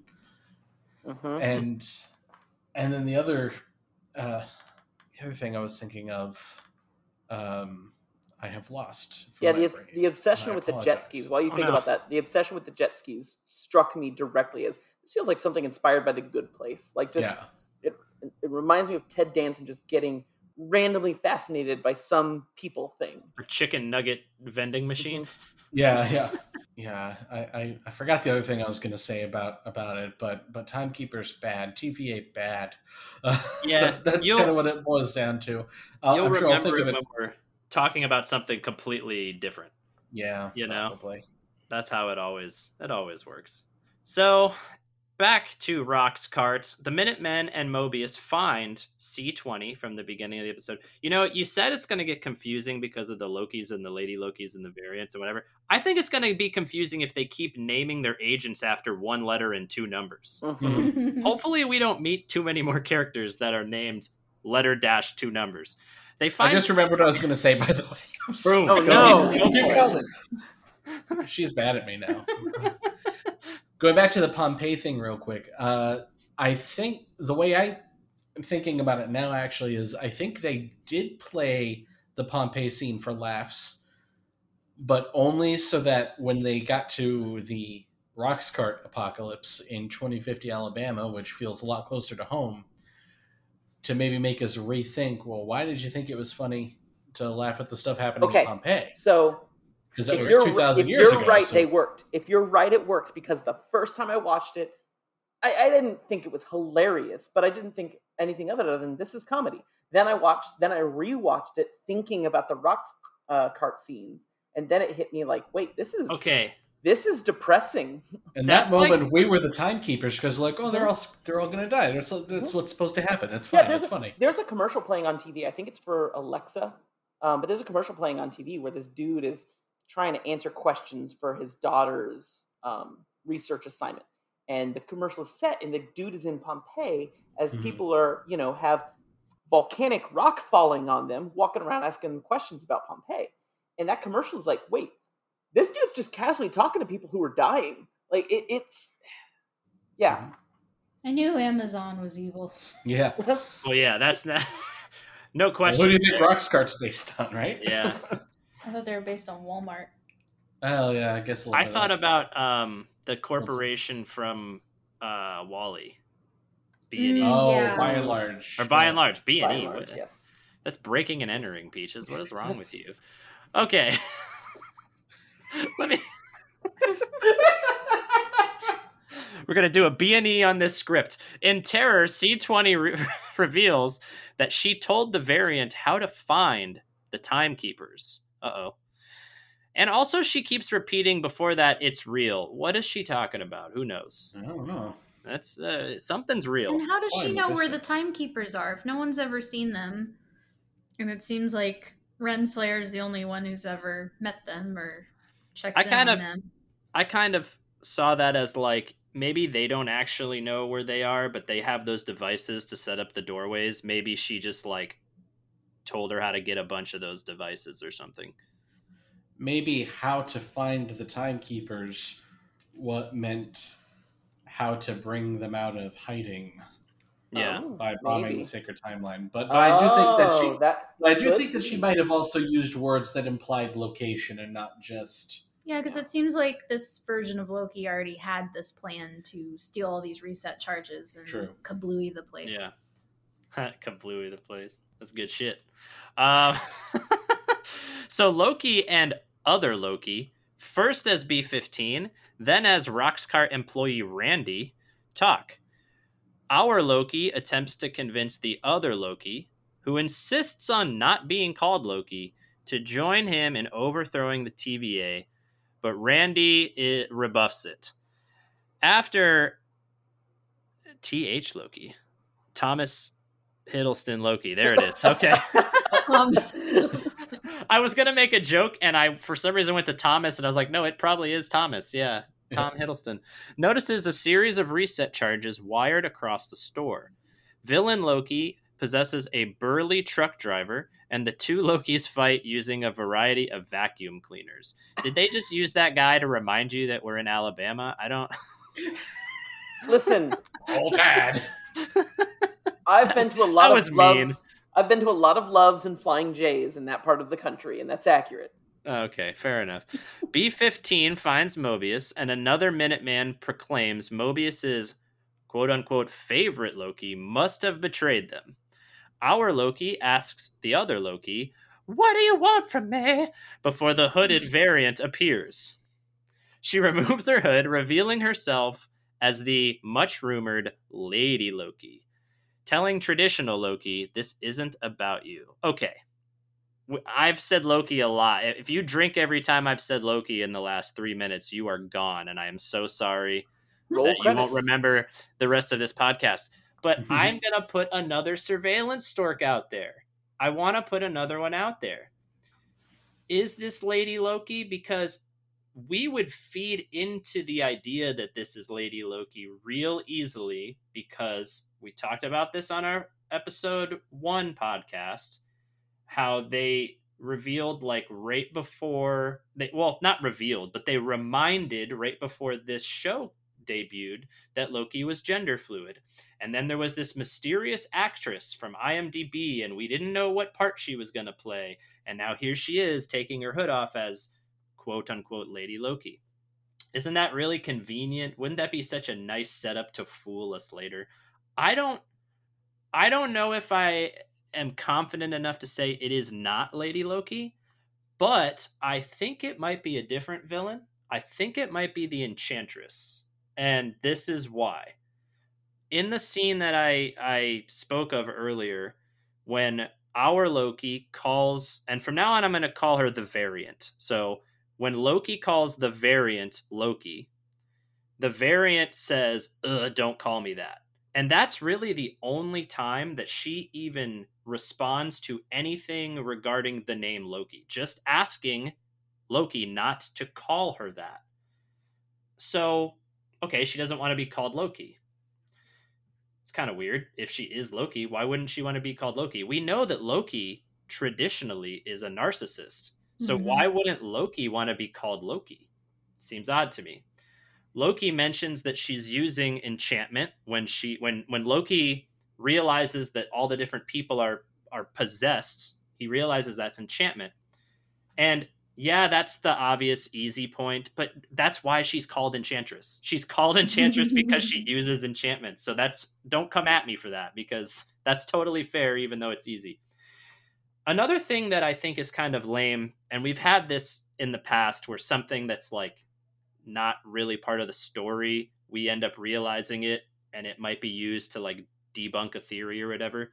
If you watch this with closed captioning on, there is never a single point in the closed captioning where the Variant is talking and her name in the caption switches to Lady Loki. It always continues to say the Variant. And as we know, according to the TVA, anyone who is not in their proper place and time is called a Variant. So it's weird that, her name would be announced by our Loki and then it doesn't change in the subtitles. I just think all of that is enough, right? The Enchantress is a pretty popular Thor villain. Like, if you think of Thor villains, she's probably in the top 5, at least, maybe higher than 5. And we know that so far in this version of a Marvel universe in the MCU, she just hasn't appeared yet. So what better place for her to show up than in a show that is centered around a Thor and Loki story, right? I don't know. Am I 2 for 2? Am I 1 for 2? I agree with you. Well, I think it could be both, because I think the MCU has a long history of kind of smushing characters together into one, you know, taking elements from one character in the comics and then elements from another character. I'd like to credit, there's a Marvel content theorist on TikTok that I follow called Theories by T, and he brings up a lot of really cool theories. He does not definitively say like this is what it is. Like he's not obnoxious like that. He just puts it out there in the world like this is what it could be, and he's very well versed on the comics as well, so he has like, you know, stuff to back himself up. And he made a video talking about how it could be both. It could be Lady Loki and Enchantress for lots of reasons. So like in terms of her being Lady Loki, she stalls for time at the end. Like that's what Loki does. She's got those horns that she's wearing with like one side is kind of broken, and that's from the comics. The TVA refers to her as Loki. So I feel like there's something with her, something that identifies her as a Loki. Like, why would they call her that if she weren't a form of Loki's? But the TVA would know her background. Yeah, they would know. And this blew my mind. I saw this in his video. Like, I watched it right before we recorded, and I'm sad we missed it because Chris was like trying to pause and freeze, like look at the documents that they have that they show like in the credits and stuff. Apparently on one of those documents, I don't know where it was in the credits or where this screenshot was, they call her Sylvie Laufey-Dotter. Like I saw that name DOTTIR, somewhere and I like wasn't sure daughter. where that came from. Okay. And Enchantress's name is Sylvie Lushton. So, and they cast a young girl also for this show. We haven't seen her yet, but she was cast as young Sylvie. And she's this little blonde girl. So, you know, I think this is Sylvie Lushton. And I think it could definitely be Enchantress. But I also think she might also kind of be like, I don't know how. But again, the way the MCU likes to kind of... I want to agree with you, but I want to add some things too, because y'all were unanimously nodding your head about like the TVA would know if it's a Loki, right? Would they? They didn't realize that they had holes in their security with the apocalyptic events having no tempora energy. I'm going to just call it tempora energy because I think it's funny. And they haven't been able to catch this Loki. I'm doing air quotes. They can't catch the Loki because maybe it's not Loki. Maybe they think they need a Loki expert, which is why they've kept Tom Hiddleston around, but they've been able to prune a ton in the past and they can't catch this one because maybe they're trying to hunt someone that isn't Loki. I definitely lean more towards Enchantress, like just because of everything you just said and you know, her being Sylvie and Loki saying like I said, when he fell on the floor at that one point, he says, I would never treat myself like this, you know, and like she doesn't, the way she talks too, it just doesn't sound like him. So now, what if it's Enchantress from a time when Loki played a role in her life somehow, and she decided, I'm going to go through with whatever scheme she's going through, and I'm going to pose as Loki because everyone will blame Loki for everything. It would be an easy thing to do to dress up like Loki and pretend to be him, because everyone always thinks Loki's up to something. Like that could be a way they mash them up, right? She's Enchantress, but she's fronting as Loki. Yeah. Another thought that I just had is I talked about last week Kid Loki, how Loki was reborn like as a person with the spirit of Loki in him, but then also the spirit of Loki still existed outside as a raven and managed to steal Kid Loki's body. Who Kid Loki was trying to reform and be good Loki, and then the bad Loki ended up taking his place and no one realized it. It could be that Sylvie was a Kid Loki and some other version of Loki managed to get Sylvie's body and become Enchantress / Loki. Sylvie's choice. You know, you just said the spirit of, and that's all it took to remind me of Maelstrom. The spirit of Loki has always been big. Oh. Rip. Yeah. Yeah, I mean, I guess I'm not going as far as saying, "Wow, that's wrong. That's crazy." I definitely don't think anything you said is crazy. I lean towards. I think Angela's smushed up thought is what I lean towards. I think I lean more Loki than Enchantress, but I think let's take this character and just kind of combine it with this character because it fits in this story. If I had to guess one thing, saying that I basically don't know, if I had to guess one thing, I would guess that's where they're going. If I had to die on one of the storks, I would die on my first stork. So, I mean, this wouldn't even be the first time they've done that with a Thor villain, because Hela was basically a mashup of Hela and Angela, the angel, not you. You just say she's not an angel? Oh, I mean How dare you? I mean, technically, she wasn't an angel. She was an Asgardian who was raised by angels after the 10th realm was cut off from the other 9 realms. Hey, keep digging, Chris. I was just gonna say that. All right, I'll get you out of this one, buddy. As she... what happens here? What happened? What was happening? She tells Loki, this isn't about you. And as she does that, the reset charges activate and then fall through a series of small time doors. At the TVA, branches appear all over the sacred timeline, with an analyst reporting the timeline itself has been bombed. Would you like to hear where the bombs went? How do you... I have a list. How do you Because- know? Oh, on the screen it tells was you on the the time screen. and place. I saw Yes, one I- and said, did that yeah. say? And it did. So now I will read you. March 31st, 1492, Lisbon, Portugal. Hold April on. 20... Okay. What year? 1942? 1492, 1492. when Columbus sailed the ocean blue. Got it. Okay. So that's probably what happened there. Yep, keep going. April 23rd, 2301, Vormir. Yeah, you can't look that one up, Robbie. That one won't be helpful. October 25, 1551, Thornton, USA. Okay. November 22, 1999, Cookville, USA.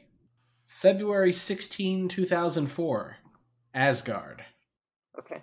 October 3, 1390, Rome. August 13, 1984, Sakar, Teo.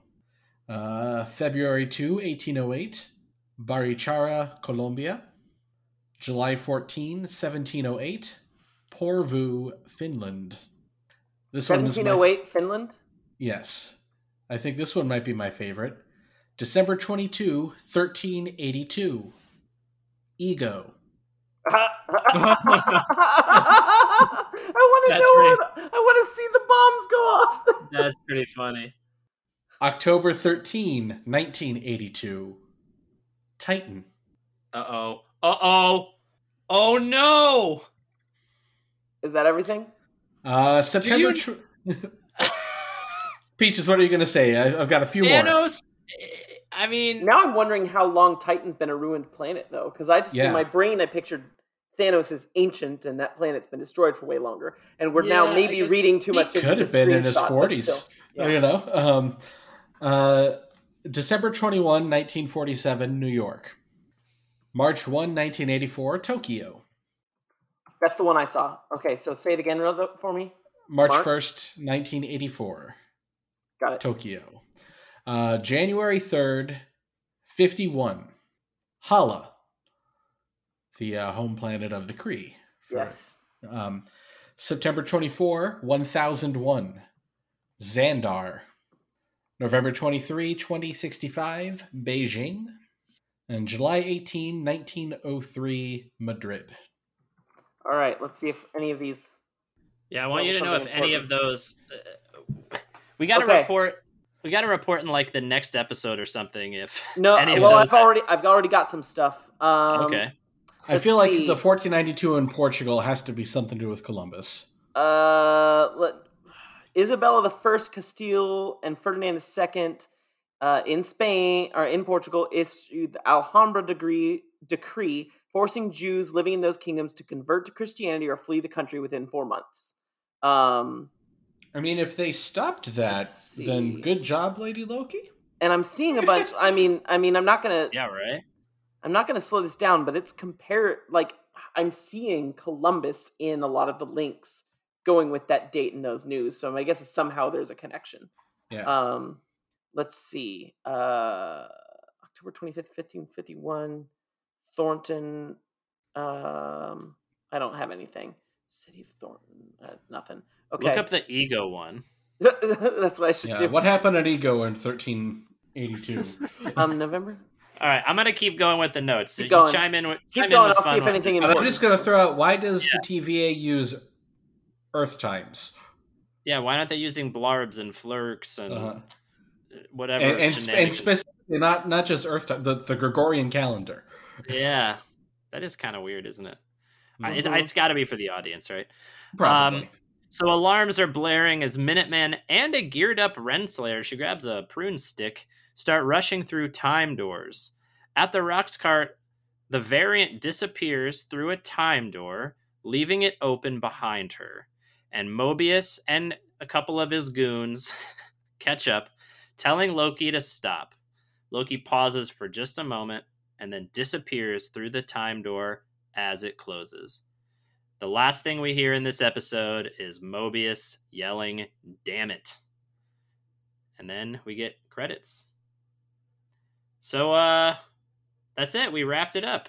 Man, I keep thinking about what you said earlier, Chris, and how, like, we just don't know what this Loki is up to. And that's, like, the perfect way to end this episode is, why is he doing that? Mm-hmm. So, knowing everything we just saw, where do we think the show is going next? Robbie, why don't you take it away? I'm going to interrupt your research time. That's fine. I'm not finding anything interesting, and I'm tremendously disappointed. Okay.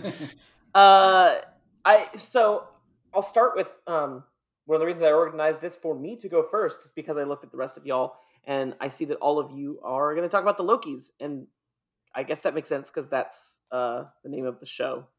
And I just, what's really interesting to me is that we came away. It's not that I'm disinterested in what we're going to find out about Loki. It's just that's not where my brain was at the end of this episode because there's so much to think about in these episodes that I just had different takeaways that I'm thinking about. So I don't think this is a super hot take, but I think we're going to see the curtain pulled back. And I think that not all good line Loki has is going to be directly applicable to the TVA. I think Mobius is going to be I realized I was wrong all along. Not necessarily was wrong, but that what his belief system gets challenged. I think Mobius is not I think he's going to recognize that there's some questionable motives in the TVA and maybe a misuse of authority. And obviously what all y'all are going to say. But Angela, where do you think we're going? I mean, I agree with you that we're going to find out more about the TVA and what their motives are. And I mean, granted, next episode, I don't know how much of that we're going to find out. That might be saved for near the end. I think we're going to see Loki and Lady Loki or Enchantress, whichever she might be, actually have a real conversation. I have a hunch that whatever her motives are against the TVA, if that is her motive, I mean, that's what it seems like, is that she wants to bring them down and, kind of turn the timeline into a multiverse of madness. I think he's probably going to be all for that because, if there isn't chaos, it's just boring. I think he likes and respects Mobius, but I think that's not enough for him to, that's why he kind of paused before running through the door, because I think they really were starting to create a bond with each other, but it wasn't enough. I think his curiosity about her and, his distrust of the TVA overall was enough to push him through that door. So, and I just want to know more about Ravonna Renslayer, and what her deal is. I thought that was interesting when Mobius mentioned the analyst on the side. Like, that was definitely kind of a wink, wink, nudge, nudge situation. And then he looked at the pen she gave him and it said Franklin D. Roosevelt High School. And no idea what that means. And clearly people who have read the comics don't know what it means because I've not heard any theories about it. So I just want to know what the significance of that was. So yeah.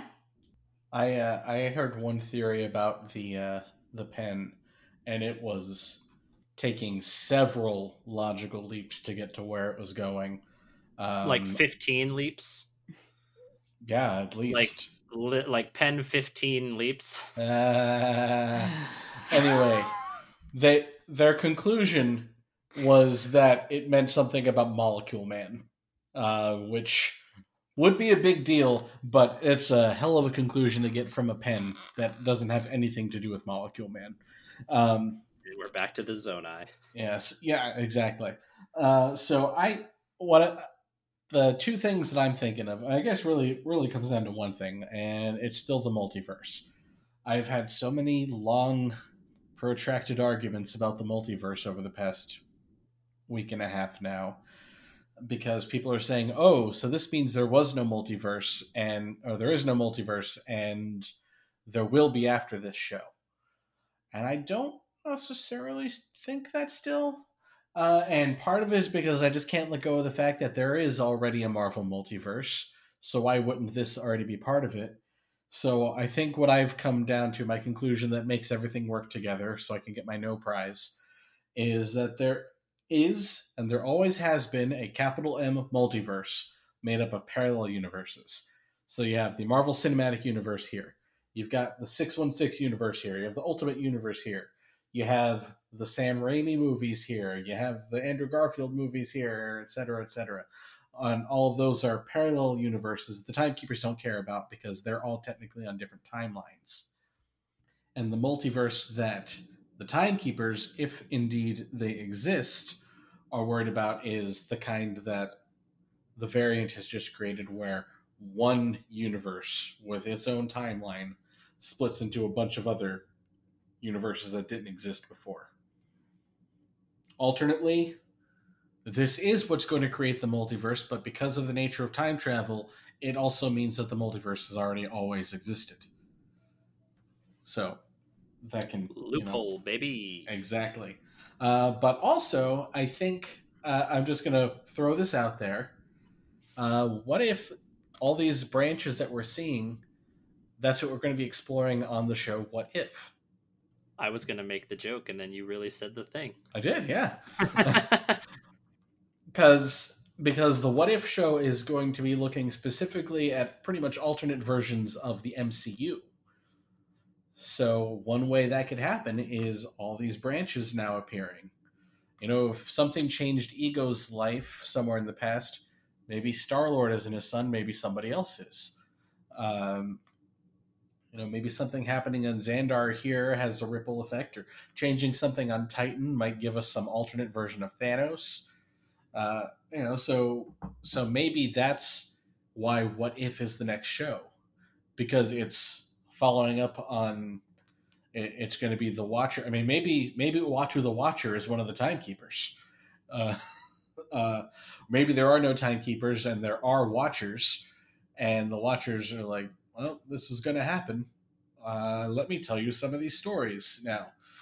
So I just think that might be a way, since What If, with it being an animated show set in alternate universes, it doesn't quite feel like part of the MCU, but if it happens as a result of what happened in Loki, I mean, that could be an interesting thing with some ramifications down the road. Peaches, what are you looking at? Yeah, that's a good... I didn't think that... And obviously that was just a theory that you had, but I didn't think that What If would have any actual ties to the stuff that happened in the rest of the MCU. So it'd be kind of cool if they were able to tie it in like that. I think I would like to have, even if it's literally just for flavor text at the beginning, and say hey, remember all that multiverse stuff that happened? Here's how that could have transpired. And then no more. Okay, that'd be cool. What I have written down here is just basically everything you said earlier, Chris, about us not really being that aware of which Loki we're dealing with at the moment. So what I'm most interested in seeing going forward is just, because we have that Loki that's somewhere in between, just lost the Battle of New York, and died at the end of, or at the beginning of Infinity War, right? So like he's somewhere in between those two personas, and I'm curious to see where he goes. He told the Variant that he was conning the TVA, and the whole time he was trying to help her. I don't believe him. I also don't not believe him because he's Loki. Whatever he's scheming, it's really hard to put a pin in. So I'm just mostly curious how his allegiances are going to fall. And then my second thing that I didn't write down because I didn't know it was a thing at all. I kind of want, like, if the TVA does turn out to be evil, but Owen Wilson's character is not, I really just want him to clone himself a bunch of times and then the whole TVA to just be Owen Wilson. Yeah. That'd be a fun comics nod, and we would like everybody at the TVA. So episode rating, Chris, what are you gonna rate episode 2, The Variant of Loki? I gave this episode 8.5 holographic clock pop quizzes out of 10. Angela, how about you? I feel like my initial ranking was just a smidge too low looking at all of yours. I mean, not that mine has to match yours, because there have been other episodes where I've very much not matched y'all's ratings, but the more we've talked about this episode, the more I think it's earned at least half a brownie point. So 8.5 out of 10 Randys. How do you get half a Randy? Rand. Robbie, you're muted. We're like in a Zoom call now. While Robbie's figuring out his mute, I will tell you that I gave this episode 42.5 backstabs out of 50. If that's too boring for you, if that's too boring of a form of betrayal, that's 8.5 out of 10. Robbie, are you unmuted? Yes. I didn't realize we were all going to give this the same rating. We don't do that very often. I gave it 8.5 ruined salads out of 10. It's not a 42.5. What are you talking about? I guess we all liked it. I guess we did. And that'll do it for our wrap-up of episode 2 of Loki. So thanks for listening. Hope you enjoyed our spattering of opinions and storks and all the different thoughts we had. If you'd like to support us further, just another quick shout out, patreon.com/assembly required is where you can find us, connected to Discord, talk to us all the time. Huge shout out to our Avengers level patrons, Brian and Riley. If you want to email the show, I'm going to get this right this time, mofos. You can email us at assemblyrequiredcast@gmail.com. You should email us, especially because I'm only hosting because our dear Eduardo is out celebrating being 29 for infinity. So email the show. Tell us your thoughts. Tell Eduardo happy birthday.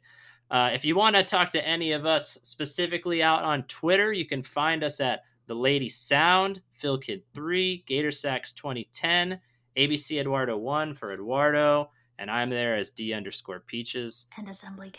And Assemblycast. You can find us there. Tweet at us. You can tweet at us. You can find us on Facebook as well. We're everywhere. We're everywhere. But that's going to do it for us here at Assembly Required. See you in the next episode, and we love you 3000. Bye, everyone. Excelsior. Bubbly, bubbly. Canunner.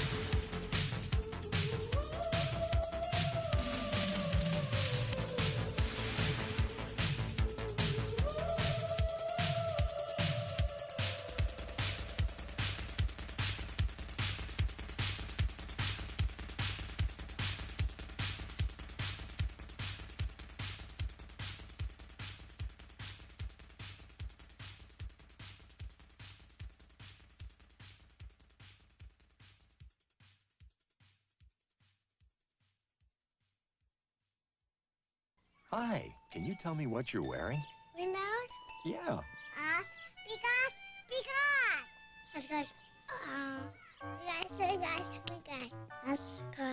Because, I'm wearing Aspas Pagas ones. Oshkosh Bagosh, kids' clothes as tough as our name.